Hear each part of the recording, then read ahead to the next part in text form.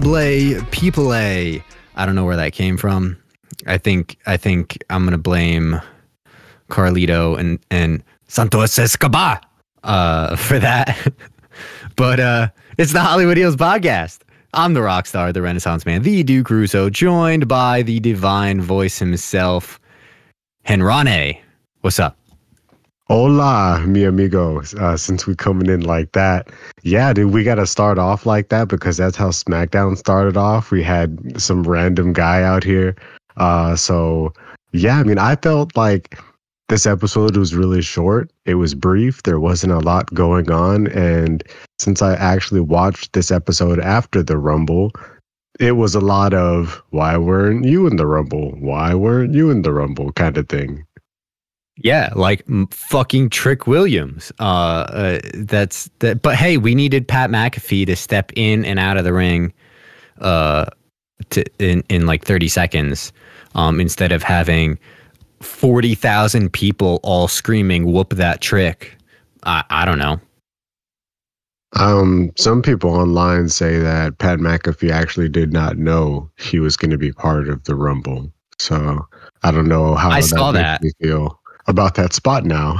Yeah, it makes me feel pretty shitty about it, especially now that we know that Braun Breaker essentially took everything that was scripted for Brock Lesnar. So, because at first we heard like, oh man, maybe Braun Breaker is no, an NXT person might take the spot for Brock Lesnar, and then the Rumble happened, and then we had that shit with Pat McAfee, and I'm like, maybe it was Pat McAfee. Like, maybe that's what it was. But no, it turns out it was indeed Braun Breaker. And then apparently we were supposed to have a Dom Mysterio Brock Lesnar match following up the Rumble after Dom eliminated Brock. And I'm assuming it would have been a squash match. Either that or would have been like some wild upset where like he gets distracted and it's a little fucking schoolboy roll up type of thing. I don't know, but it would have been comical. However, we're not going to see it.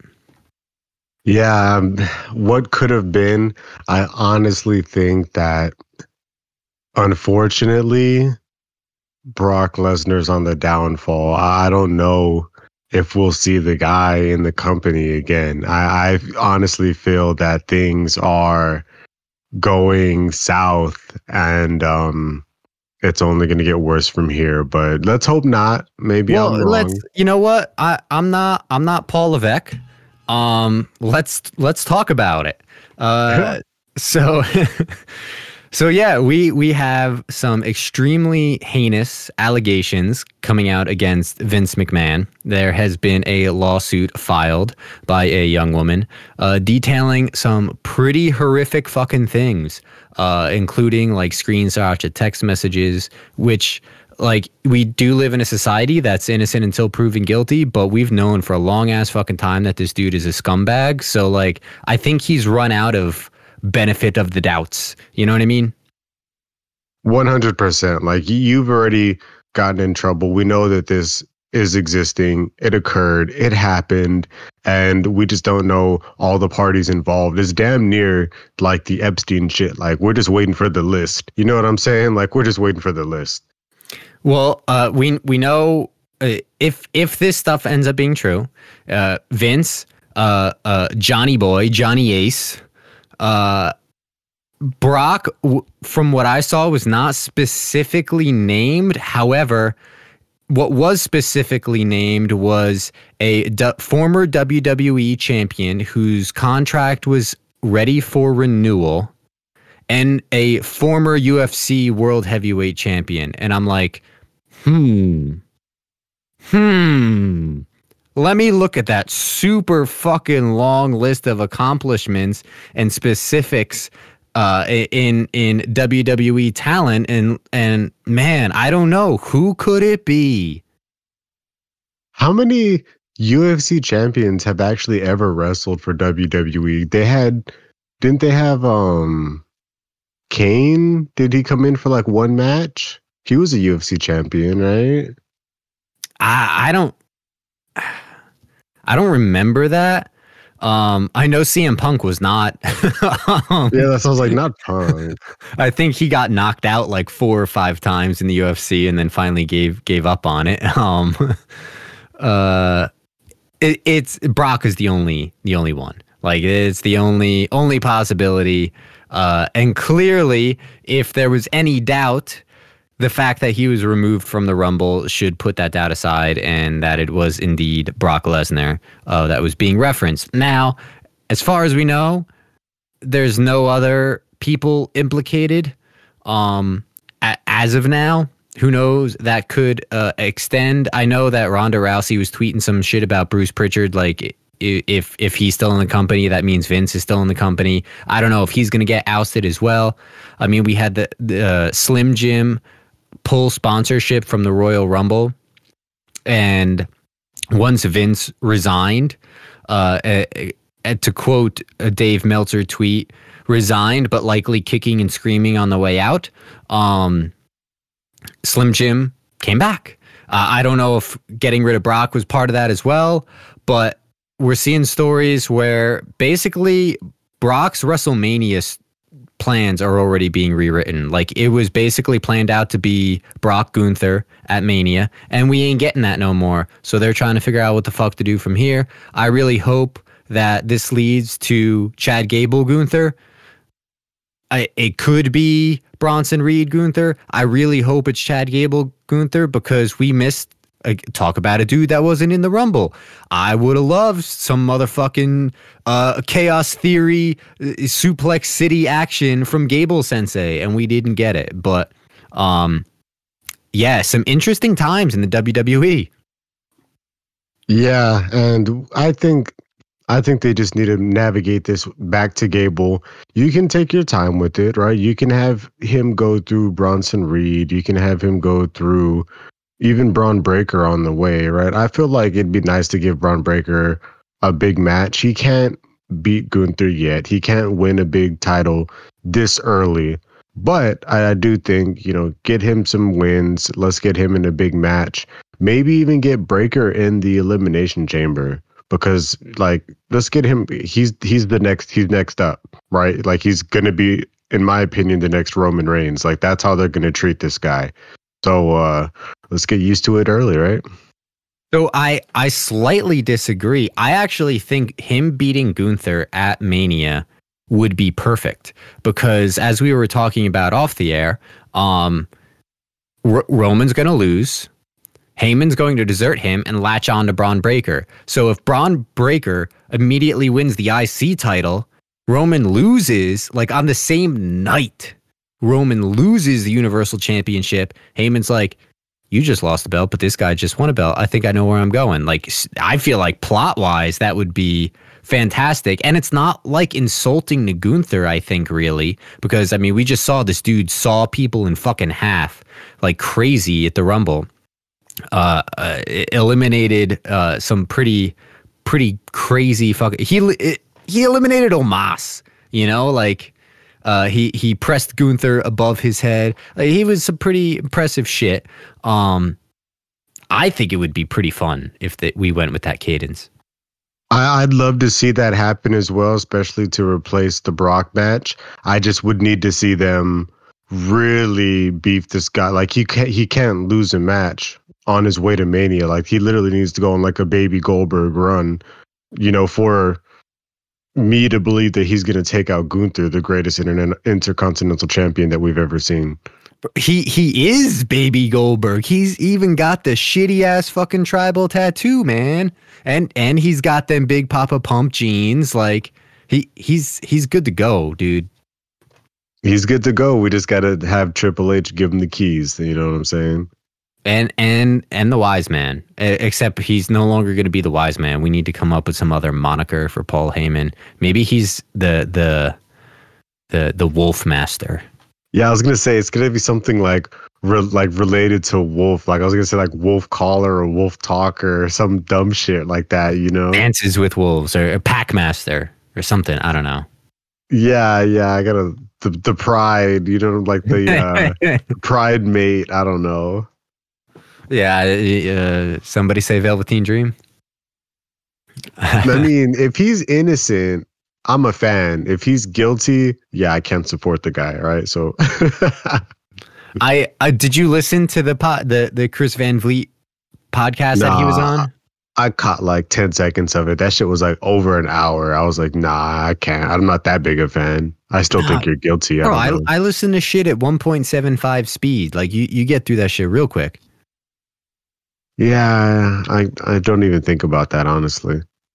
I'm telling you, that's what I do, and that's like our entrance music is specifically tempoed out so that it still sounds good at least 1.5 tempo. 1.75 does start to sound a little strange, but yeah, I'm picky like that because I listen to everything like super fast, and when I'm like editing our shit and I hear it normal speed, I'm like, wow, we sound so fucking slow.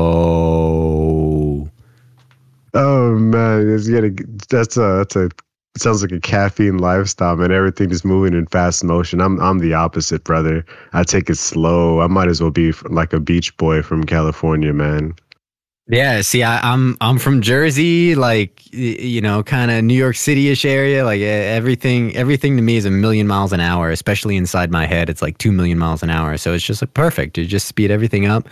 I get really sad that I can't rewatch wrestling shows at like 1.5 times speed, especially fucking Raws, man. Dude, imagine if you could cut like 25% off of the time from watching Raw, but still catch everything.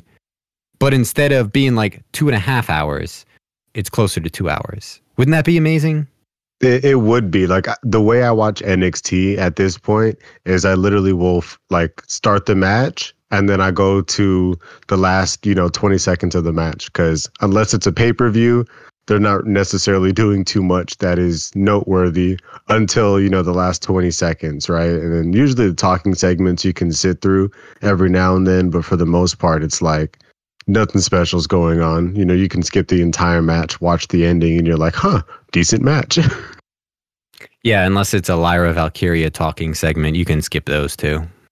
Honestly, like that whole signing segment at the NXT with Roxanne and Lyra, yeah, I just turned the show off. Yeah. There was a part of me that was like slightly disappointed that Lyra wasn't in the Rumble, because at least she wouldn't have botched as many spots as fucking Maxine did. But at least we didn't have to like listen to her. Yeah, I don't like, she just comes across like so nonchalant. Like, I don't feel like you're a champion. You know what I'm saying? You don't have that aura. I don't know. And I feel like she had more aura before she won the belt. Yeah, I guess. I think we just didn't have to see her the same way. And I think that now with the belt, it's like we see her talk way more. And we have to see like she's not the hungry challenger anymore. Like she played that role kind of decent, especially when it was in the context of coming after Becky. But as soon as she was supposed to be like the comfortable champion, that just doesn't come across from her. Yeah, 100%. I'm trying to think if there's any other scuttlebutt that we have to deal with before we get into the show. I think that's pretty much it. I mean, the Vince thing was pretty goddamn big. He also, one thing I do want to add is he is indeed gone for good. Like, there's no way. He still owns, I think I saw a figure, like 11% of the stock or whatever. So he's still got a lot of money in the company. But he no longer has the voting power to just push himself back in. So he is indeed gone for good. Ding dong, the witch is dead. Vince is gone. Holy shit. We're here. All right. SmackDown. It was the go home episode of SmackDown. So naturally, it was in close proximity to where the Rumble was. We were in Miami, Florida this time. I guess one of the main storylines. So we had an opening segment. We had Randy, AJ, LA Knight. Honestly, it was just building up the match, talking about the Bloodline has had a hell of a run. Roman has had a hell of a run. They're unbeatable, this and that, and except I'm gonna do it. And then, AJ's, there's more than just you in the match, Randy. And LA Knight comes in, wants to talk to the people. I mean, the highlight of this whole thing was LA Knight talking about Solo because he's fighting him in the main event tonight, saying, if I have to fight Solo, that's what I'll do. I will hit him so damn hard, he'll start doing his dad's dance moves. And that was probably the highlight of this segment. And then they just kind of like brawl. Orton, AJ does hit Randy with a pretty nasty Pele kick at the end of the segment, and that's about it. Yeah, no, not too much to even add on that. It all starts off with that random, what's it, Eladio Carrion?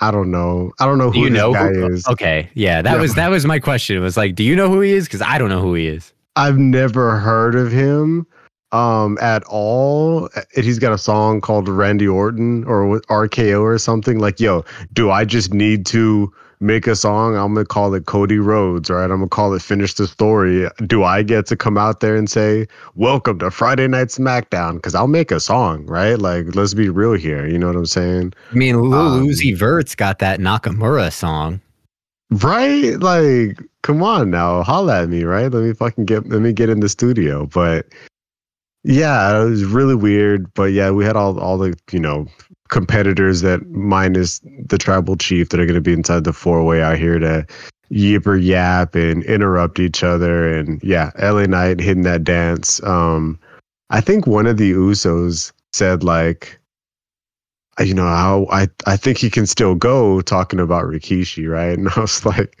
man, I'm surprised we didn't have any old legends entrances in this Rumble. You know what I'm saying? So I saw somebody on Twitter. I wish I could give them credit because I don't remember who it was, but they said it would have been perfect if entrant number 1 was Jay, entrant number 2 was Jimmy, and entrant number 3 was Rikishi.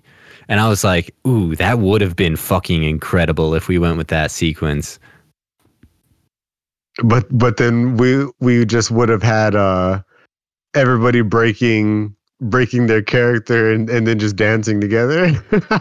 Yeah, but imagine the pop in that arena for that. Or Rikishi comes out with sunglasses and just hands him out,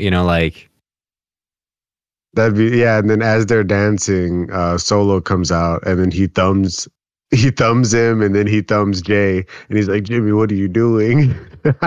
So on that topic, if Jimmy was in the Rumble, why the fuck wasn't Solo in the Rumble? He's the tribal heir. He's the fixer. He's the solver. Like, that didn't make any sense to me.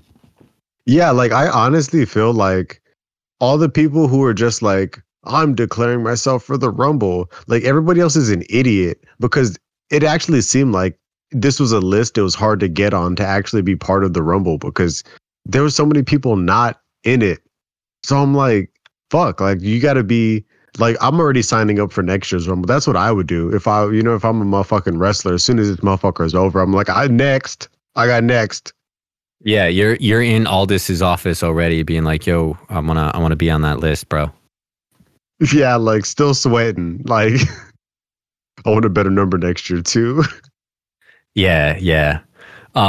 Speaking of numbers, so a theme throughout this was Triple H brought back the fishing for numbers to decide your entrance spot.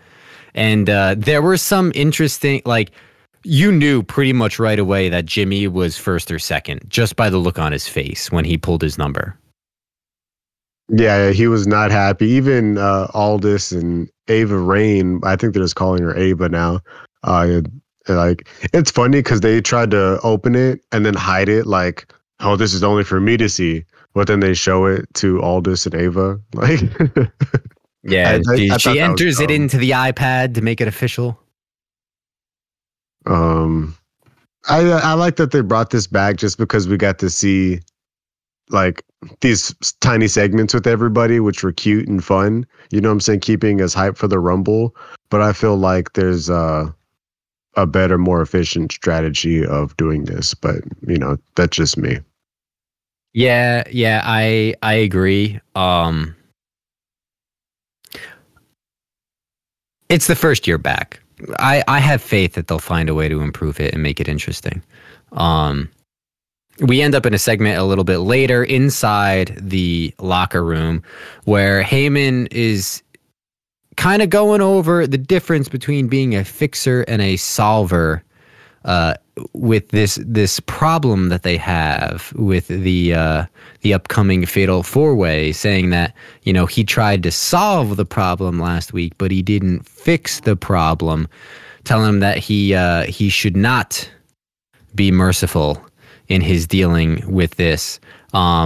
This is also when he's telling Jimmy that, you know, he has an opportunity to win the Rumble, and then when he wins the Rumble, he needs to challenge Seth to beat him for that, and then, you know, we'll get Bloodline and all the gold again. But he also kind of insinuates that if Jimmy did that, maybe who the tribal heir is could be reconsidered. I feel like slowly Jimmy is almost coming back into good graces, but I just feel like Roman hasn't been around really, especially in like backstage segments, and we just had this 4-way, and I feel like Bloodline's story is kind of dying. You know, I felt like Paul was just struggling to make shit exist because there's not, you know what I'm saying? There's not much for us to really pull on. It was hype seeing, you know, Jimmy and Jay, but we don't necessarily feel that beef that was there between Jimmy and Roman, between Jimmy and Solo, between Solo and Roman. I don't feel that at all anymore. So I don't know what they're gonna do to keep us enticed, or if they're just gonna panic for 3 months until they lose to Cody, right?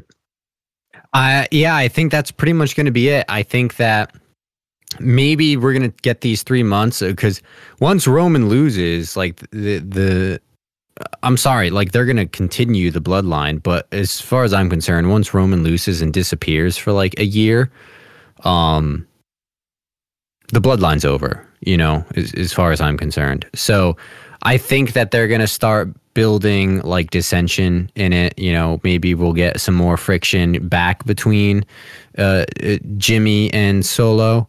Maybe we'll start getting more friction between Roman and them. I don't know, but in the grand scheme of how they pace things in wrestling, like 3 months is really quick. So I don't think it's going to feel overly drug out. Yeah, I'm just waiting for the next turn, because especially in this bloodline story, somehow, yes, it's had its lulls, but somehow they've been able to steadily keep it interesting. You know, unlike Chase U, I felt like they hit a cliff, they fell, and they never came back up. But like Judgment Day, Bloodline, like everything else, it's hit a cliff, but then it's, you know, they found their hooks and they've climbed right back up. Yeah, but I feel like that's just indicative of the talent involved. Like Bloodline gets kind of stale. What do? We bring in Sami Zayn, the honorary Uce, and like that was a lot of story content. Like that carried us for a whole fucking year basically through that whole arc. You know, Judgment Day maybe starts to get kind of stale. We bring in R-Truth, and that shit's gold. It's been gold for like a couple months, and it'll be gold for a couple more months. Chase U, what do? They bring in the live wire, Riley Osborne. Oh my God, stop. You know what I mean? Like, but for real, to me, that's just the talent that's available. You know, R-Truth, what he's done in that situation, Alpha Academy, the presence of Akira Tozawa. You know what I mean? Like that's why those guys are on the main roster getting those bigger checks than somebody like Riley Osborne. Because even if they're not in the ring, what they do for a plot situation is brilliant. Yeah, that's very true right there as well. So I wonder who gets in the mix next. We did see, I believe, didn't Breaker eliminate Jimmy? Yes, I think he did. So I'd like to see maybe a taste there to get us, put it in the back of our heads that Paul Heyman likes this guy. You know what I'm saying? Yes, Braun Breaker eliminated Jimmy Uso. Braun also eliminated, I think he took out Finn Balor. The Judgment Day beef. He fucking smashed JD on the outside. I think we're going to get a Breaker JD match in 2 weeks to showcase Breaker. If they don't do that, they were wasting time because that's going to be great. He also eliminated Ivar, Omos. Oh my God. Yeah, so Ivar, Omos, Finn Balor, Jimmy Uso. I think that's all I see that was eliminated. But that's some pretty heavy hitters, and I mean that screams that it was supposed to be Brock, because Brock eliminating Ivar, Brock eliminating Omos. Like that sounds likely, but yeah. I'm sorry. It was so much more interesting having Braun Breaker do it. Yeah, like honestly, like it would have been great to see Brock come in after, Breaker did all that shit. Like, okay, like if Brock, like, yeah, Brock should have came in that Pat McAfee spot, and it would have been a fucking Breaker, Omos, and Braun, and Brock, and like, fuck, like that just would have been great. We would have seen Omos pick them both up, and then we see Brock F5, one guy on top of another guy. Like, I don't know, man, it could have been great. Could have been, but we will never know. And you know what? It sounds like F5 is something that we're never going to see again, unless you want to consider the final prayer. I think they're calling it now. The pump handle F5 of Karrion Kross. Yeah, it's something like that. Final prayer, I think, is what they're calling it. But the last little segment that we kind of have before we get into this main event is we got Kayla interviewing this Eladio Carrion dude, and he's talking about that Randy Orton's his guy, and then he looks over, and then it's Solo and Heyman standing there, and Solo looks like he's ready to thumb his ass. That did not come out of my mouth the way that I want it to. It was one of those ones where, like, mid-sentence, I was like trying to pump the brakes, and it just wasn't going to happen. But he's like, respectfully, Randy's my guy, respectfully, and Heyman's like, calm down. He's respectful about it, Solo. This isn't what you need to fix. And then we get into the match at LA Knight versus Solo Sikoa. Yeah.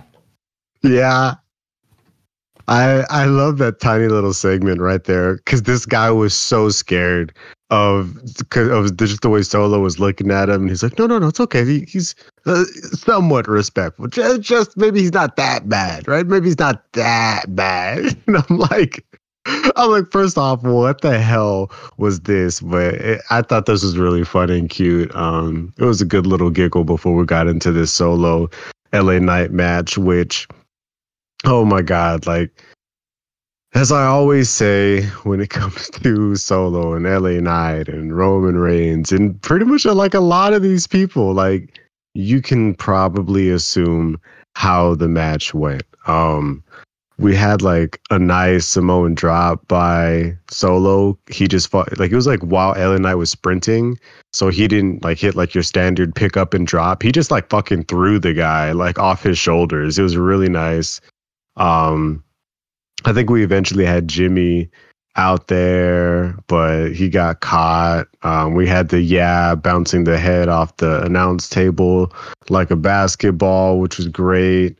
But this all broke down on the outside, and we ended up having AJ Styles out of nowhere to hit a phenomenal forearm off the barricade to LA Knight for the DQ.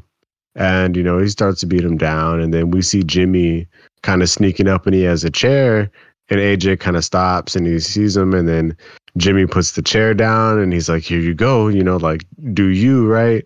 So AJ's about to attack him and he's thinking about it. And then Solo's overly aggressive ass just yells in AJ's face, take care of it, or I'm going to take care of you. Hit him now. And so AJ doesn't listen to command. So he attacks Jimmy and Solo instead.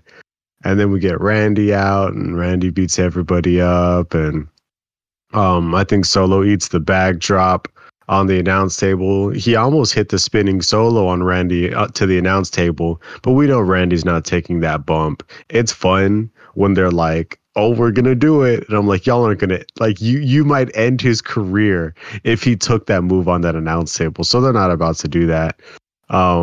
Best part of this was Randy's still standing tall. He's on the outside and Jimmy's inside the ring.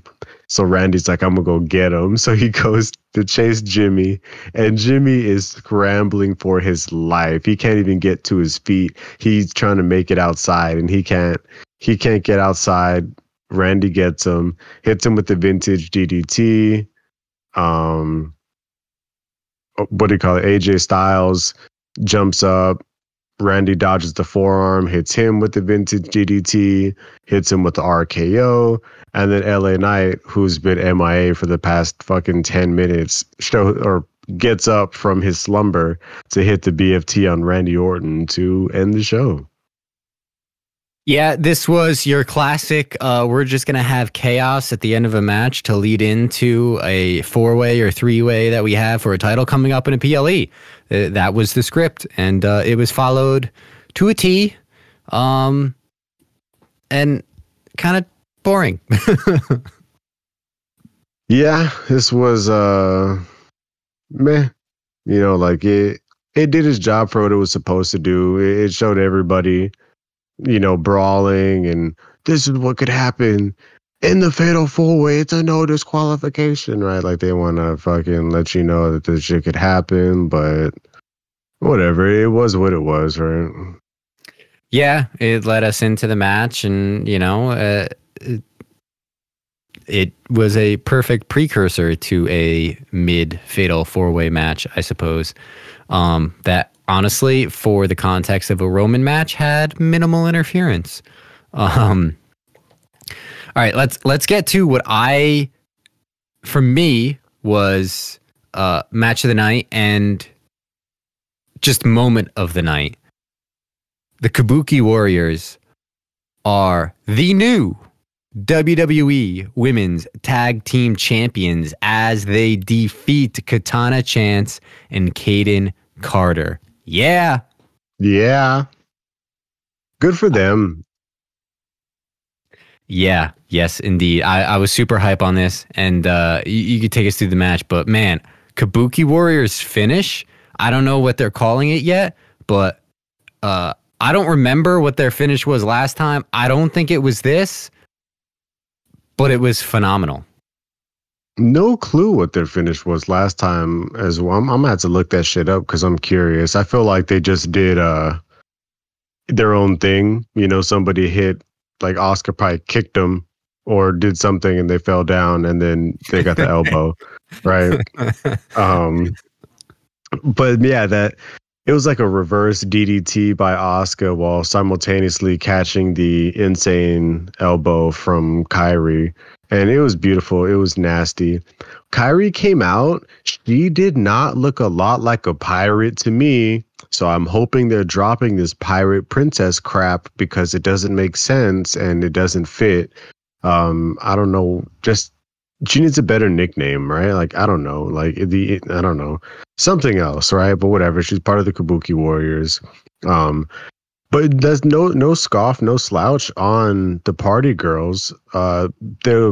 The way they were moving early on in this match, the tag team fluidity I will use is they were fucking smooth as shit, catching a tag. One would hit a move, one would hit another move, attacking from different angles. Like it was really fucking nice to watch them in there.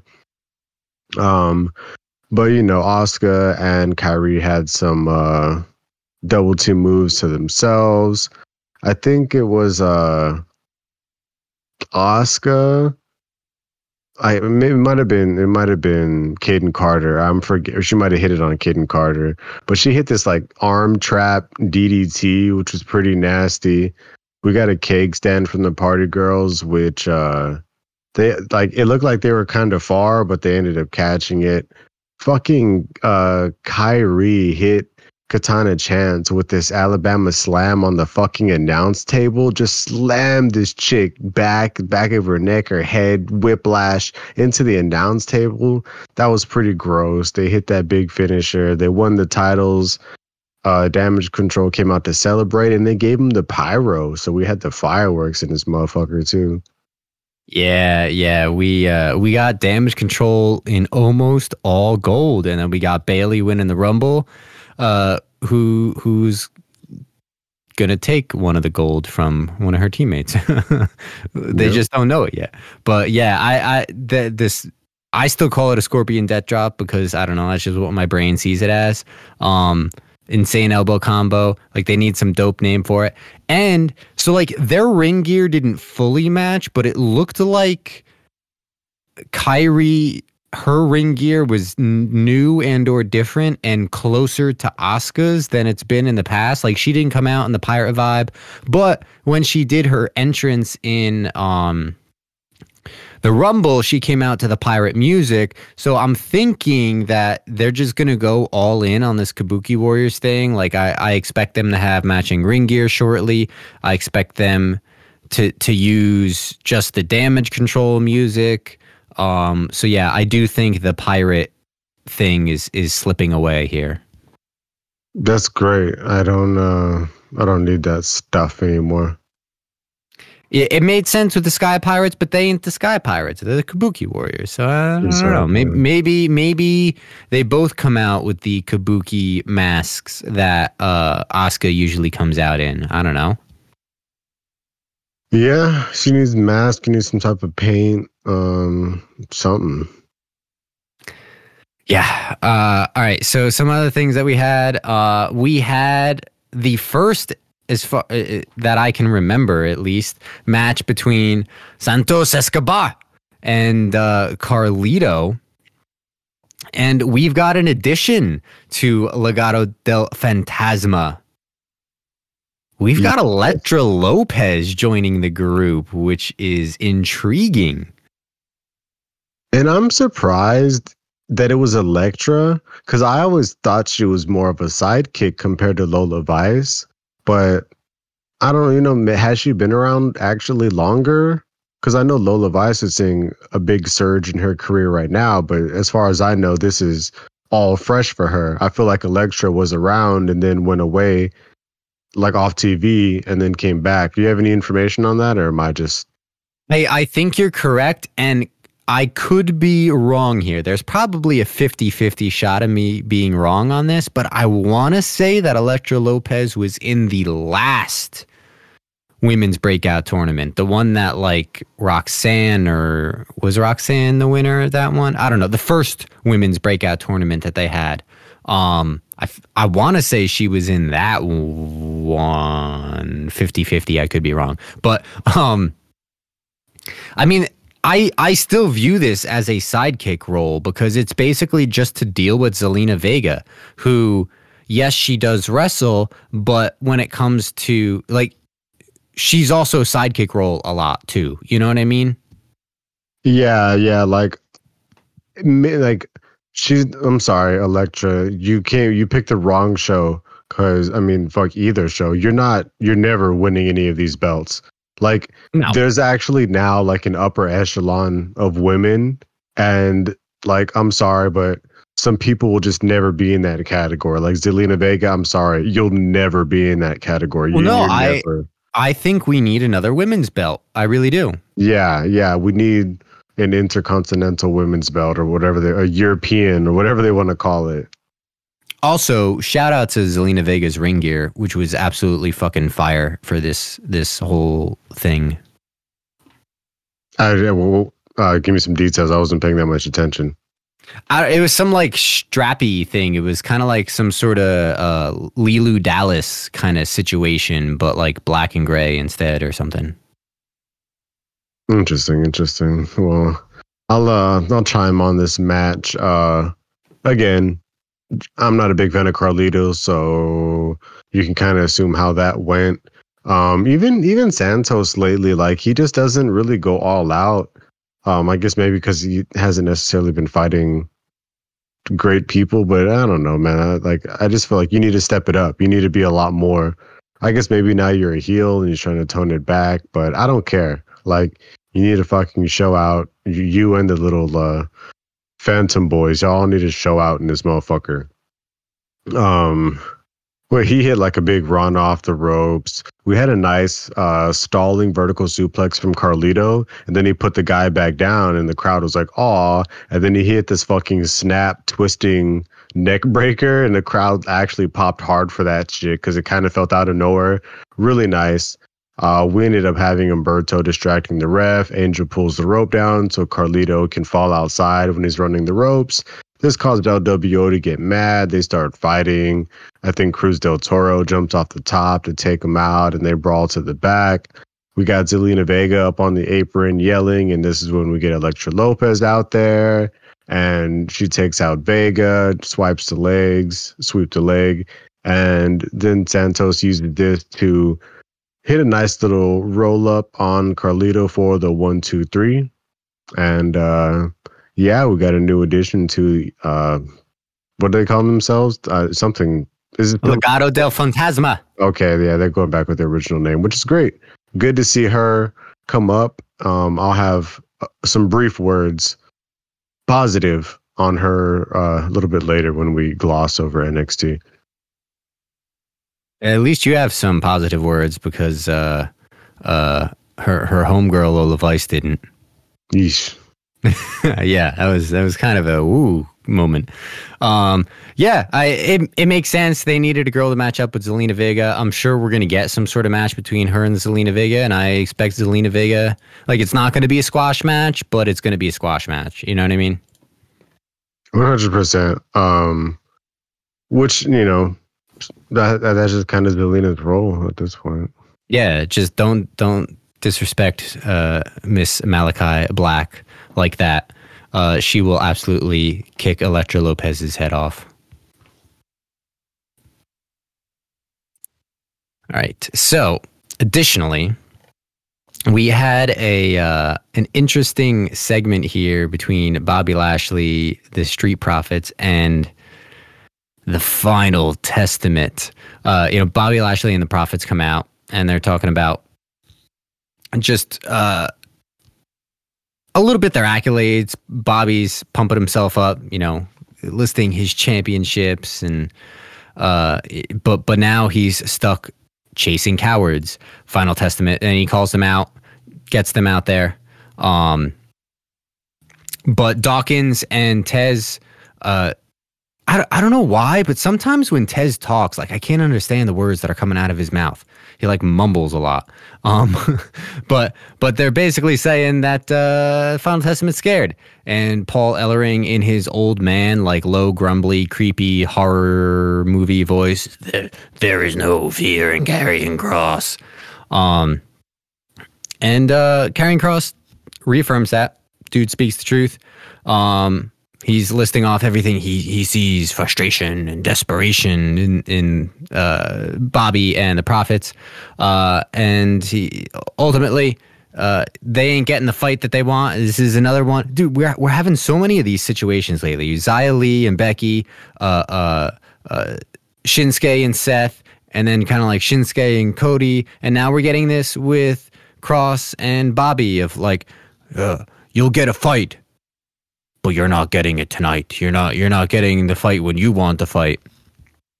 So, yeah, we're gonna get this, and then we're not gonna get this. But basically, we get a weird ambush where they like send Scarlett into the ring, and then like Scarlett, next thing you know, is on Bobby Lashley's back, raking his eyes, and AOP shows up to take out the Profits. It was some weird kind of chaos at the end. Yeah, I don't really have much for this. They came out, they talked, they got jumped. We don't have a match yet. I guess we'll wait maybe next week. Yeah. It's like I said, they're playing this whole like, you'll get the match, but not when you want the match. We're gonna save the match when I say we get the match kind of situation. They've really been beating that plot line dead for the last couple months now. Yeah, not the biggest fan of that, but whatever. Yeah, we had the rematch, we had Melo Don't Miss, Carmelo Hayes versus Austin Theory, accompanied by Grayson Waller. This match went way better. This was a pretty damn good match. If it wasn't for Kabuki Warriors winning the titles, this probably would have been match of the night. Yeah, I'm glad they had a good match. No injuries, nothing suspicious. I like that. Great. They were just going off. Melo is so emphatic with everything that he does. It's great. We got this new move, Ataxia, that Austin Theory's hitting, which is like some type of weird like pump handle power bomb, and the dude does like a full front flip and then like lands on his face. I don't fucking know. It was pretty fucking nasty. Yeah, it was pretty fucking nasty, especially the way Melo took it, because it takes somebody good to make a move look good, right? So I'm gonna give Theory some props here, because this is like one of those things. So he has a couple signature moves now, and he has one for like every type of wrestler. So this whole Ataxia thing, like, he ain't hitting that on fucking Ivar, or I don't even think he's hitting it on Bobby Lashley, but he can hit them with A-Town down. You know what I mean? But then somebody that is more agile, like Carmelo Hayes, or if he fought Ricochet or something like that, or when they find themselves at odds with Logan Paul, that move will fucking go really hard in the ring. Like, I'm sorry, Theory is actually starting to grow on me, and I never thought it would happen. Who are we getting the babyface turn from first, Theory or Waller? Ooh. I'm going to actually say Theory, because I think that Theory's a bigger threat to Logan Paul, and I think that Logan Paul is going to be the crux of the turn. So I think that Logan Paul is going to have a reason to keep Grayson Waller around a little bit longer and also be less threatened by him, whereas Theory is more threatening, so I would see that quicker. Does that make sense? Yeah, I feel you, and I agree with you. I do feel that we're likely to see it from Theory before Waller. Then this is a good opportunity in the storyline to start pushing towards that direction. Maybe we get a turn by Mania at Theory, so we can, have him in the Money in the Bank match, and we actually want to see him win this time, even though he's gonna lose, right? So that'd be great for his career trajectory. And they've already kind of been sneak beefing, because Waller kind of is doing the thing that Bad Partner does, is hyping up matches that they might not be hyped for. I think they did that in the past between Waller and Trick or something like that. And then recently when they were doing like Mello and Trick, yeah. And then they were doing something before the Rumble, and Waller was like, yeah, I'll throw everybody out. I'll throw Cody out. I'll throw CM Punk out. I'll throw Austin. Oh, no, mate. Not you, mate. And then Austin's like, as the camera and the lady walks away, he's like, what the hell, man? You're going to throw me out? He's like, no. So, like, I think there's subtle hints pushing that direction, too. I agree. And I think that this quote unquote upcoming face run from Theory may actually be what finally gets him over in the way that the company has wanted to get him over in for a long time. Yeah. Yeah, like, and because they love this guy, right? So we know we're gonna continue to see a lot of him. They gave him the victory here over Melo. I think Melo had him pinned, but then he reversed it. He did cheat. He did have the tights. We did get that trick. He almost pulled fucking Melo's pants off, man. That's yeah, man. Like I don't even like. That's why I feel like if I was a wrestler, I'd wear like a singlet or something along those lines. I definitely couldn't wear no Speedo. I could maybe do the tights, but at the same time, I don't know. I really dig the singlet vibe because then you could do the straps down. That's such a fucking Super Saiyan move, man. Yeah, but then I think the risk of the singlet coming off once the straps are down are far higher than tights or like briefs coming off. Me personally, I never really thought about it. I would probably go I'd probably go tights in all honesty. Yeah, like I like the tights still, but now that you mentioned it about the singlet being unsecure, I think I've seen this done before. I can't remember where, but like I would just wear two singlets, right? So I'd go straps down, but then I'd still have my second singlet under there, right? But then like at Mania, I go double straps down, and then like it's even crazier. I got it all planned Yo, out. that's like Finn Balor demon mode right there. Oh no, he took the second or he came out with the antlers. Oh my god, it's the antlers. Yes, Oh my god, he took the second set of straps off. Oh my god. because wrestling is literally that simple, dude. Yeah, yeah. And then you have some sort of thing where like you're literally undefeated when you take the second set of straps off. Yeah, yeah, some stupid ass statistic like he's actually never been pinned with the second set of straps down. Can't superplex him. Oh my god. But yeah, after the match, we get the beatdown. Trick Willie comes out. We get the whoop that trick chance. And this is the only night we get them. Why was he not in the Rumble? Makes no sense. Like you were here when they were getting the balls or and stuff, you know what I'm saying? So you could have grabbed a ball and cracked one open too, brother. You know what I'm saying? Your boss, Ava, was here. Like you had an in, but all right. Yeah, that was a major fumble in my eyes. There, I don't know. There were a couple of fumbles in the men's rumble. The more that I slept on it, the less that I liked it as time went on. I mean, I'm okay with the result. I have no problem with Cody winning. 10 minutes of Cody Punk at the end was maybe a little too much. It didn't have the same feel as the Cody Gunther ending that we had last year. It's just getting more and more mid as time goes on, unfortunately. For sure, for sure. And to put myself in perspective, I haven't listened to a wrestling podcast in, I don't know, like 5 or 6 months, it feels like at this point. I want to say since like September or August of last year. I've not listened to a single podcast, damn near not even a video on YouTube, right?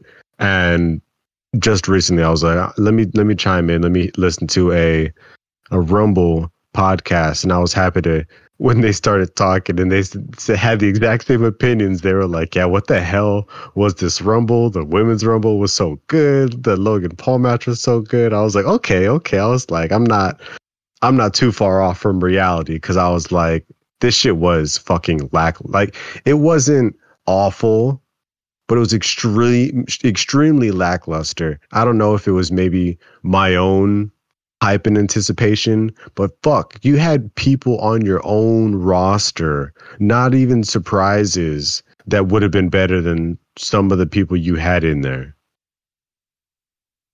Yeah, I think that the Vince situation,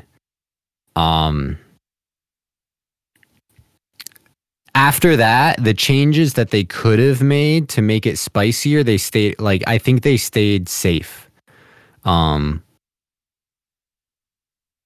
then again, like, it really, the only change was Brock. Everything else was rehearsed, so it had to be, dude, we didn't have AJ Lee. Like, it took me to this morning to realize that we didn't get AJ Lee. I forgot about her. Right? Like, that's why this morning I was thinking about and I'm like, wait a second.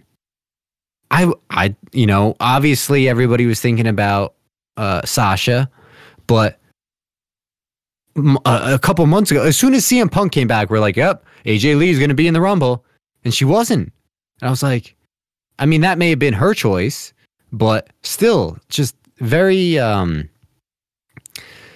Some of the surprises that I think we wanted did not happen. And I think that the appeal of this Rumble was the unknown, in that, like, there were so many possible winners. Because, like I said, last year it was obviously Cody and it was obviously Rhea, and it wasn't as obvious this year. And then even bringing Sammy back at 30, that was, bring Sammy back, maybe not at 30, maybe spice up 30 a little bit better. I just give us Big E, like, I don't know, something, dude. And we didn't have it. We didn't have things that would have just made sense and would have just felt good. Dude, like I said, 40 some odd thousand people chanting "whoop that trick" would have been incredible. Yeah, it would have been fucking amazing, but I don't know, like, maybe they're still, I mean, like, they didn't care about it tonight on SmackDown, having him come out and them chanting "whoop that trick," but maybe they're still, like, being weird about it because, like, because we got the Vince and the Brock stuff and it's involving a female. Maybe they don't want to start having everybody yelling "whoop that trick," because then even if they don't make t-shirts, people are going to start making t-shirts. They're going to start hashtag "whoop that tricking." Maybe they don't want that right now. Do they still have "suck it" shirts? Probably. Yeah, so you know what? If we can have that, we can have "whoop that trick." And, like, it's inevitable. You cannot stop the "whoop that trick" at this point. Like, it's done. It's a done fucking deal. There is literally nothing they can do to stop it at this point. Yeah, like, it exists and it's never going away. Yeah, and honestly, it's like, there are some wrestlers that people enjoy their entrance theme more than they enjoy the wrestler because it's just so interactive. You know what I mean? Like singing Sami Zayn's thing, singing along with Seth. There are people who absolutely fucking hate Seth, yet will sing his song, And Trick is going to be one of those things. Even if you hate Trick for some reason, which I don't understand why you would, but, like, you're still going to love saying "whoop that trick." And you can't avoid it, and it's good at the end of the day. 100%. It is very entertaining, and that's what we're here for, right? It is indeed sports entertainment. All right, on the topic of entertaining, I believe that we have an NXT to go over as well, that I think Elektra Lopez would like us to leave out. So I like that little Elektra Lola segment. I believe Lola Vice was on, what do they call it now? The Metaphor talk show. What the fuck's it called? The Forecast? The Supernova Sessions. I like the Forecast. I don't know. I'm getting behind that. They need to give me a call. First off, we had Lola Vice out there and Booker T. Oh man, that's that Cholula Green. It's getting hot. Oh yeah, man. And his co-host, I can't remember the guy's name, but he's like, "Booker, why are you sweating?" So I'm dying. She Vic talked. Joseph, by the way. There you go, Vic Joseph. I love Vic Joseph, by the way. I need to remember his name. He likes candy. I'm a big fan of him. But Lola Vice yaps on and on. Elektra Lopez comes out, and I thought she spit some hot fire. La Madrina is what she's calling herself now. I don't know what that means, right? But she basically said that basically what you've been saying is the only reason that you're here on NXT is because you've been shaking your ass on Instagram. I can't believe she fucking said that. She said 1 minute you were auditioning for a Lifetime movie, the next you were shadowboxing doing MMA in a bikini. You're just a big phony. And then the crowd started chanting, "You're phony." And I was like, is this a SpongeBob episode? Oh my God. And then they started brawling. One of them tackled each other over like the couch. And Booker T, you just hear Booker T, Oh man. All right, I'm trying. I just Googled La Madrina. Apparently it's a movie.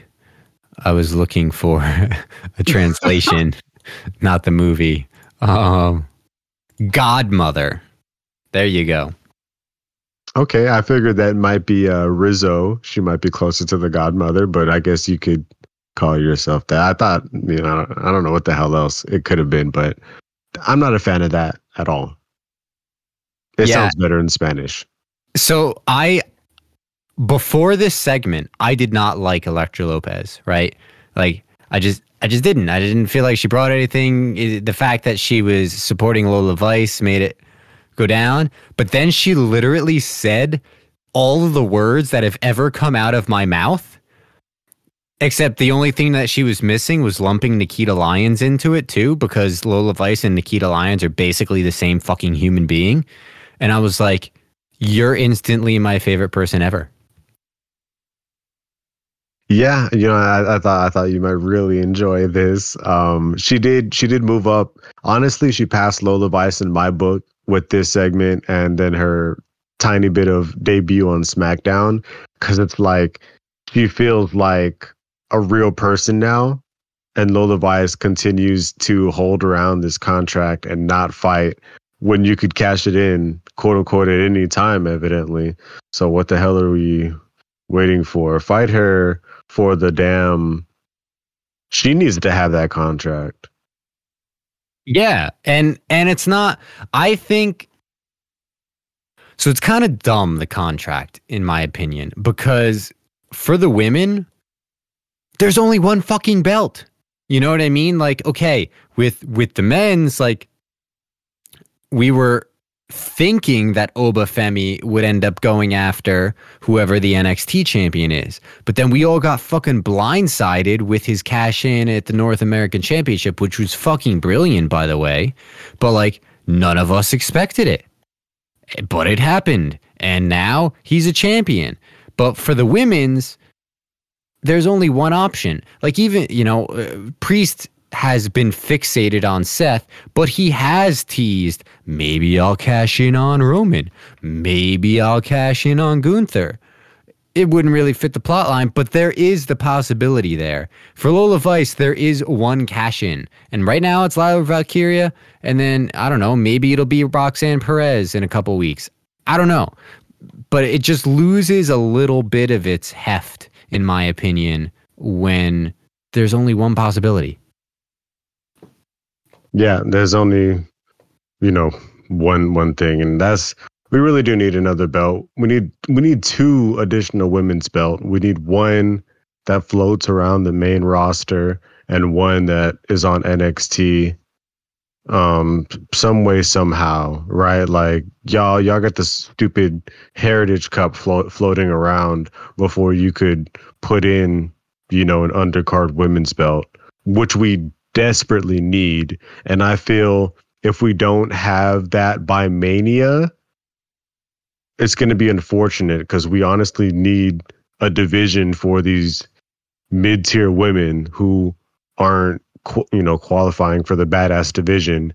And maybe after you've been that champion for a while, you can move up a level. I think it's in TNA or something like that. They got some type of championship clause with like the smaller belt. And it's like, if you've had it for like a year, you can relinquish the belt for a main title shot. I really like that concept, because like, imagine Gunther. Ooh.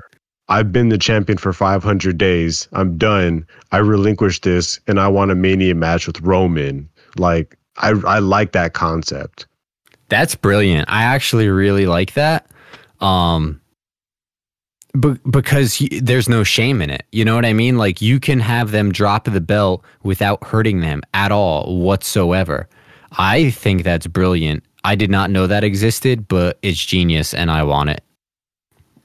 Yeah. Like I don't think it's like super common, but I believe Frankie Kazarian recently had went back to, I want to say it's Impact because he had like the X Division Championship, and then it was like Option C, right, or Clause C, and it was like super big, like maybe like a year and a half ago. But that's brilliant, and like shit like that give us an extra bit of spice, like imagine the NXT champion. You've been champion for a year.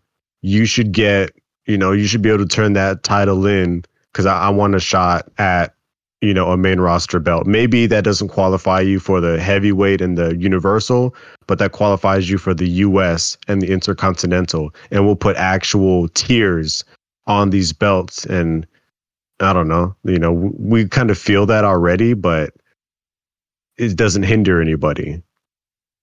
Don't hinder gender, bro. Never that. Never that. Speaking of belt pictures and situations, we had Braun Breaker and Baron Corbin advance to the finals in the Dusty Classic by taking out Axiom and Nathan Frazier in a wild ass fucking match, dude.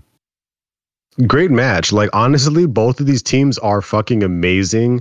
It's sad that Frazier and Axiom are smaller guys, but it's like, honestly, they should maybe just continue to be a tag team. Maybe, I don't know, maybe they both should wear a Power Ranger helmet. Maybe we see what Axiom looks like underneath the helmet, but let's become better friends and let's be a great team. They hit like a top rope Spanish fly combo into a Phoenix Splash, which was a nice little move there. My highlight of the match was Axiom was trying to do, the classic big tilt twirl off the ropes into like a motherfucking DDT or something, and Baron Corbin countered that bitch into a motherfucking End of Days. Like, Corbin continues to have the best moveset on the roster. I do think Karrion Kross is actually catching him somehow, which is fucking wild for me to say, but like it's weird that they give these guys who aren't necessarily your fan favorites just the fucking, I guess they're bigger and they can hit this shit, but they just give them just good shit. It's weird because after you said that, I'm like, there's actually a lot of parallels between those two. Yeah, like they both were big in NXT, got a push on the main roster, kind of flopped. They didn't send Cross back down to NXT. They continued to try with them, but they sure as fuck continued to try everything with Corbin. What hasn't he done? King Corbin. Pretty sure he's won Money in the Bank, but he lost. Correct. I mean, I don't think he's done Lucky anything Corbin. They made him God. grow his hair out for a little bit, and he looked absolutely ridiculous. Yeah, like he started with hair, and he should have never did that because his hairline was like already starting at the back of his head, and it was like super stringy. But oof. Yeah. And then like his luck ran out, and he grew it out again, and it was all it was. That guy's been through a lot, but I do enjoy him and Braun Breaker together, but Braun Breaker needs to be on the main roster fucking ASAP, please. Yeah, and I mean, I think they're going to win this Dusty thing. I think we're going to see them on NXT for a little bit, and I honestly think we'll probably have them drop the tag belts at the Mania, whatever they're going to call it, Stand and Deliver. I don't know who's next up in the tag division. It's got to be Babyface. Who's next up? I don't know. I am kind of liking this Axiom Nathan Frazier thing if they can rebrand it in a way to get it a little more popular. Yeah, like I'm in my head too, and like I like them. Like I can't see a No Fay and Blade. I don't like Gallus doesn't deserve to be up there anymore. OTM is desperate to get these belts, but I think they're still too green. Trick and Mello ain't gonna be friends to get these belts, and they're main roster boys at this point. You know what I'm saying? So I don't know, unless Chase U boys can get in there, but I guess a Chase U at Mania to make Chase U big again. You know what I'm saying? That could be. I could see that. The redemption arc. And they fumbled that so bad that I've soured on it to a point where I'm just like, just let it end. Yeah, I'm over it. We had a small glimpse of it here, which I enjoyed the shit here because Duke Hudson didn't care and they're taking everything, you know, and Duke's like, don't worry, Chase, it's just material items until they took his trophy. And then life hits him real fucking quick and he's like, my trophy, no Chase U. I'll spiral quick without that. He's So he's already fucking going crazy. And then they're coming to take Andre Chase's podium. And he flips out. They bleep him. But he says, get your fucking hands off my podium. And the guy still doesn't let go. And they take the podium. And then he says, I guess next week we'll have the final thing and we'll call it quits on Chase U. So I guess next week we're going to see the end of Chase U, or we're going to see the miraculous save. I don't know, but I think it's going to end, and I can see the redemption arc to Mania. Because who else? Who the fuck else is going to be a big NXT babyface moment at fucking Mania? I mean, I guess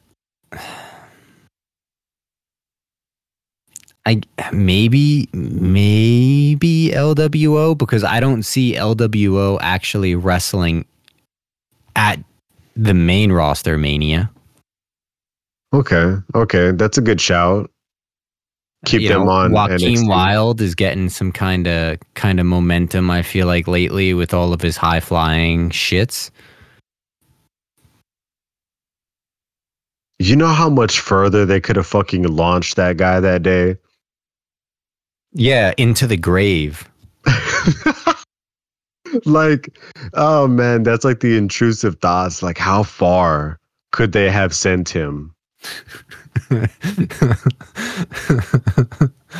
what if I answered that in my head, but it's something that I don't feel like I should say, so I'm just gonna leave it. Oh no. What if that was like Omos and like Bobby Lashley fucking launching his ass? Like, you think they, like, how many people you think it would take to send him like out of the stadium? You know what I'm saying? I think, if they use their weight right, I think a combination of two of the three of Bronson, Reed, Ivar, and Otis, any two of that combination would get it done. God, just slingshot that guy. Oh my, like, we need more rope stuff. And I know it's dangerous, but God, show me something that I haven't seen before. I crave it. I mean, as long as it's always into like 8 people, yeah, you're all right. We'll figure it out.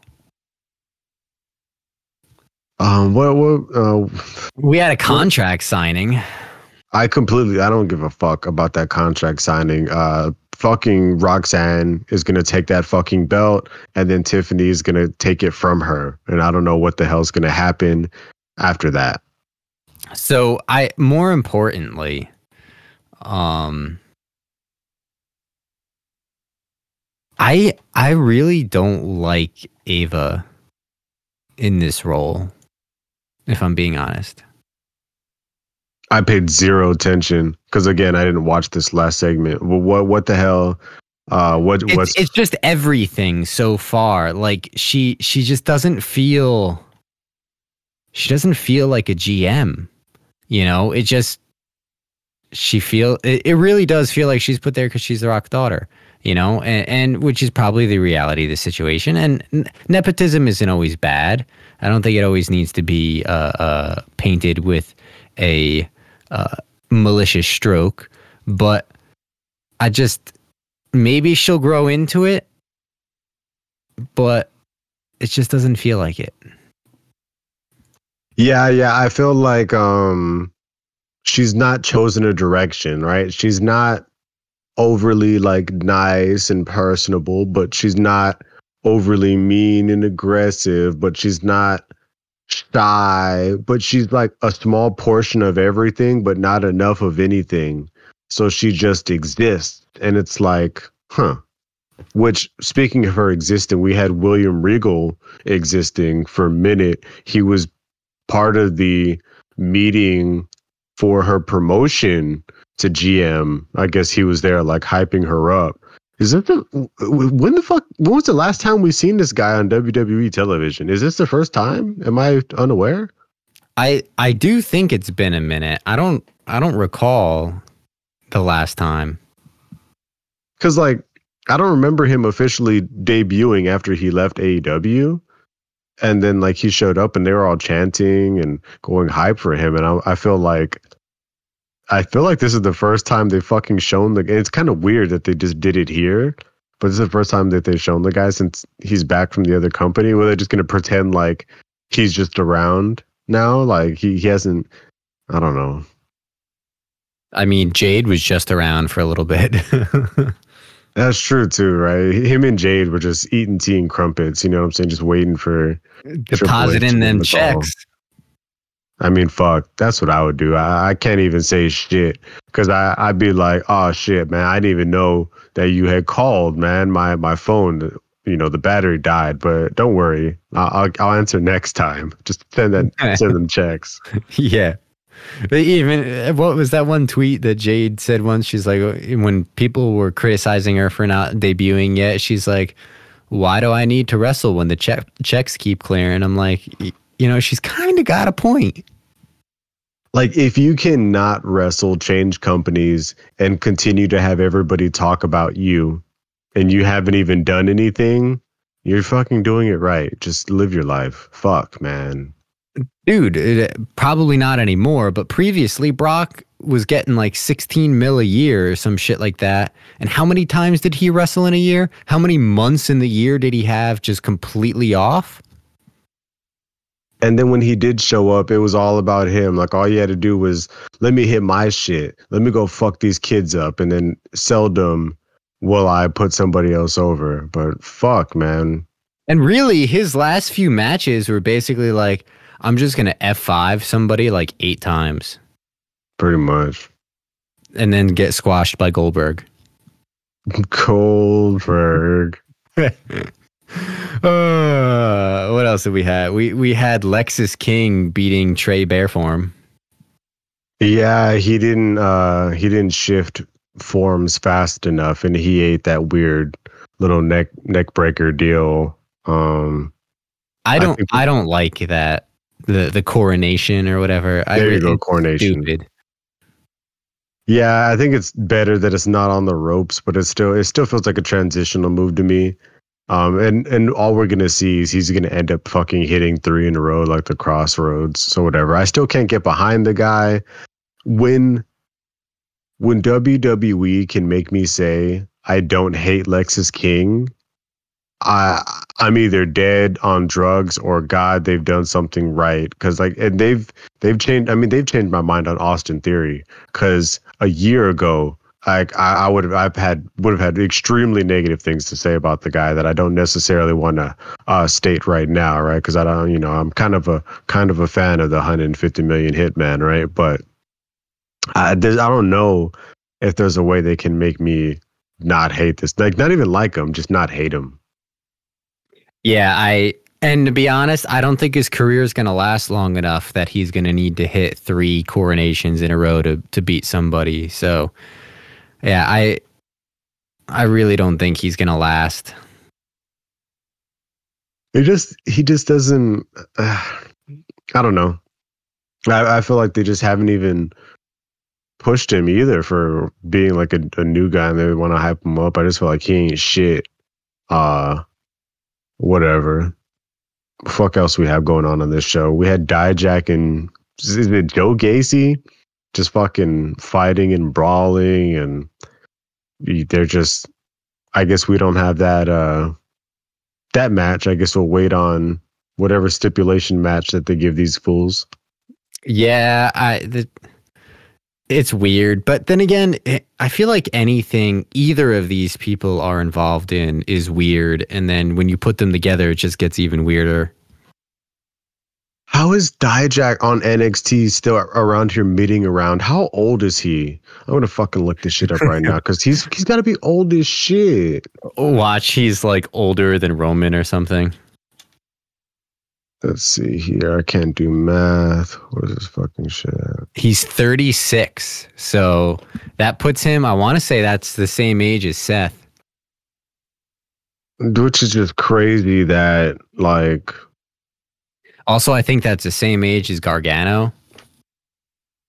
And all these people have done so much already, even in NXT and shit, and he hasn't done shit yet. Yeah, Gargano is also 36. Let me check Seth. Good old Tyler Black. Seth is 37. So yeah, right around there, you know, like, and I think Cody and Roman, I want to say, are like 38. So yeah, Dijak, I hate to say it, but it sounds like he's an NXT lifer. Yeah. Poor guy. I'm a fucking big fan of Dijak. He can do shit, but they just don't really give him the opportunity. Like, he literally is like a parallel to Damian Priest. If Damian Priest can be on the main roster doing everything that he's doing, Dijak can literally do everything that Priest can do, like from moves to talking, literally everything.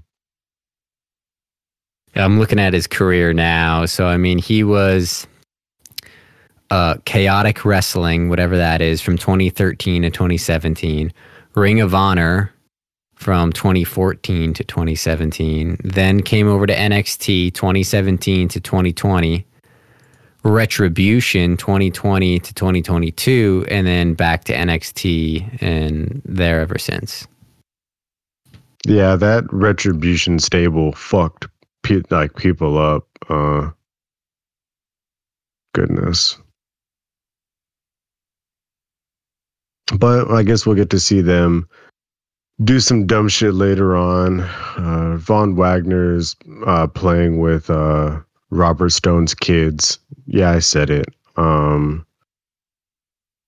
Scripps and Dragon Lee had a match, leading to, because I guess OTM trashed Tony D's restaurant, so that's going to give us at Vengeance Day a 6-person intergender tag match between OTM and whoever the hell their girl is, plus against Rizzo and Tony D in the family. I can't remember what that chick's name at this point. Adriana Rizzo is in the family. I don't remember the one with OTM off the top of my head. She's very tall though. But we had Bryn. Still don't know who this girl is, who's backstage really hype with Edris Enofe and Malik Blade. Super hype, super excited about life. She chopped the shit out of one of the guys, which was comical. Blair Davenport and Petrovic had a match. Petrovic didn't bring the sword into the ring, so she lost. We should get like an actual weapons match between her and Xia Li. Yo, like to the death. Right? My only concern with that is I feel like Xia Li would actually win. And like, I don't want anybody to die. Yeah. But I also don't want Xia Li to win, so... Like Lucha Underground death, right? Where it's like, oh, snap, like they got him and then they cut him off TV, but they come back. You know what I'm saying? Yeah. And they, just put a different mask on. Like, I get that they want to keep this realistic, but at the same time, it is a TV show. So like, I wish they did put in some nonsense that is like over the top like that. I don't know. I'm not saying to kill somebody, right? But like, y'all have a lot of weapons and swords and stuff. Like, I don't know, just like I mean, they had Braun Breaker essentially like decapitate Von Wagner. So Yeah, like if y'all are willing to go there, like what if Drew McIntyre just like accidentally like hits somebody in the leg or something? And we don't gotta like chop his leg off, but they're like, oh, he lacerated his, hamstring. He's gonna be out for 6 months. We had the Ray eye spot. That's what I'm saying. Like we pushed the limit. Let's, give me some more, right? Like I don't know how. Till that Netflix money hits. Yo, and it's gonna be on Netflix. You think they'll push the envelope a little bit more? I would hope so, but I don't think so because at this point they're so embroiled with like children's merch and marketability that I just don't see it, unfortunately. I wonder how that's gonna affect like. I mean, I guess you're just getting a shitload of money, but I feel like you're losing out on your commercials, right? But I does the commercial money, I guess maybe they only get a percentage of that and the network gets the majority and the network's paying them. So I guess it has to balance out at the end of the day, right? Yeah, I would assume so. And ultimately, like they would be bringing up, because I mean, it's USA Network at the end of the day. You got to imagine that Raw is one of their most watched things. So that actually increases the value of the commercial spot. So it's actually beneficial for the network. So, and thus, like you said, they would offer them more money to keep them there. But I mean, they're getting SmackDown anyway. I mean, Roman's not going to have the belt anymore at that point, but obviously the whole Roman can only appear on Fox thing. It'll be interesting if we end up with any situations like that moving forward. I mean, yeah, but they'll get Cody, and I mean, everybody wants Cody. Yeah, including the crowds want him more than CM Punk, thankfully. Thank fuck. My God. Yeah, that would have been interesting, but I don't know, nothing else too interesting in NXT. I don't think. Trick Willie, Josh Briggs. I think the no quarter catch crew is on the rise. They got some new stipulation or some shit, and they're like in a no quarter in a catch match, we decide who wrestles in the match. So I'm like, what? They just tell you, oh yeah, y'all have a match, and they're like, okay, we'll tell you who we're gonna wrestle. Like we're gonna tell you who we're gonna put in there to wrestle. Like what? I guess it's like it's different. I feel like they're trying to give them a push, and hopefully it centers around Charlie Dempsey, who I believe is Regal's son, because that guy's kind of crazy. So like, I'd like to see some of that action. Yeah, that could be interesting. But that's pretty much all I got on fucking NXT. We'll see what the hell else can go on here in the future. Oh, Obafemi finally accepted Dragon Lee's challenge, so we will be getting that rematch at Vengeance Day. Looks like a decent card, honestly. Yeah, it should be. I mean, that's when we're going to get Trick Willie Dragunov. The Roxanne Perez Lyra match. I would hope Roxanne would come out on top.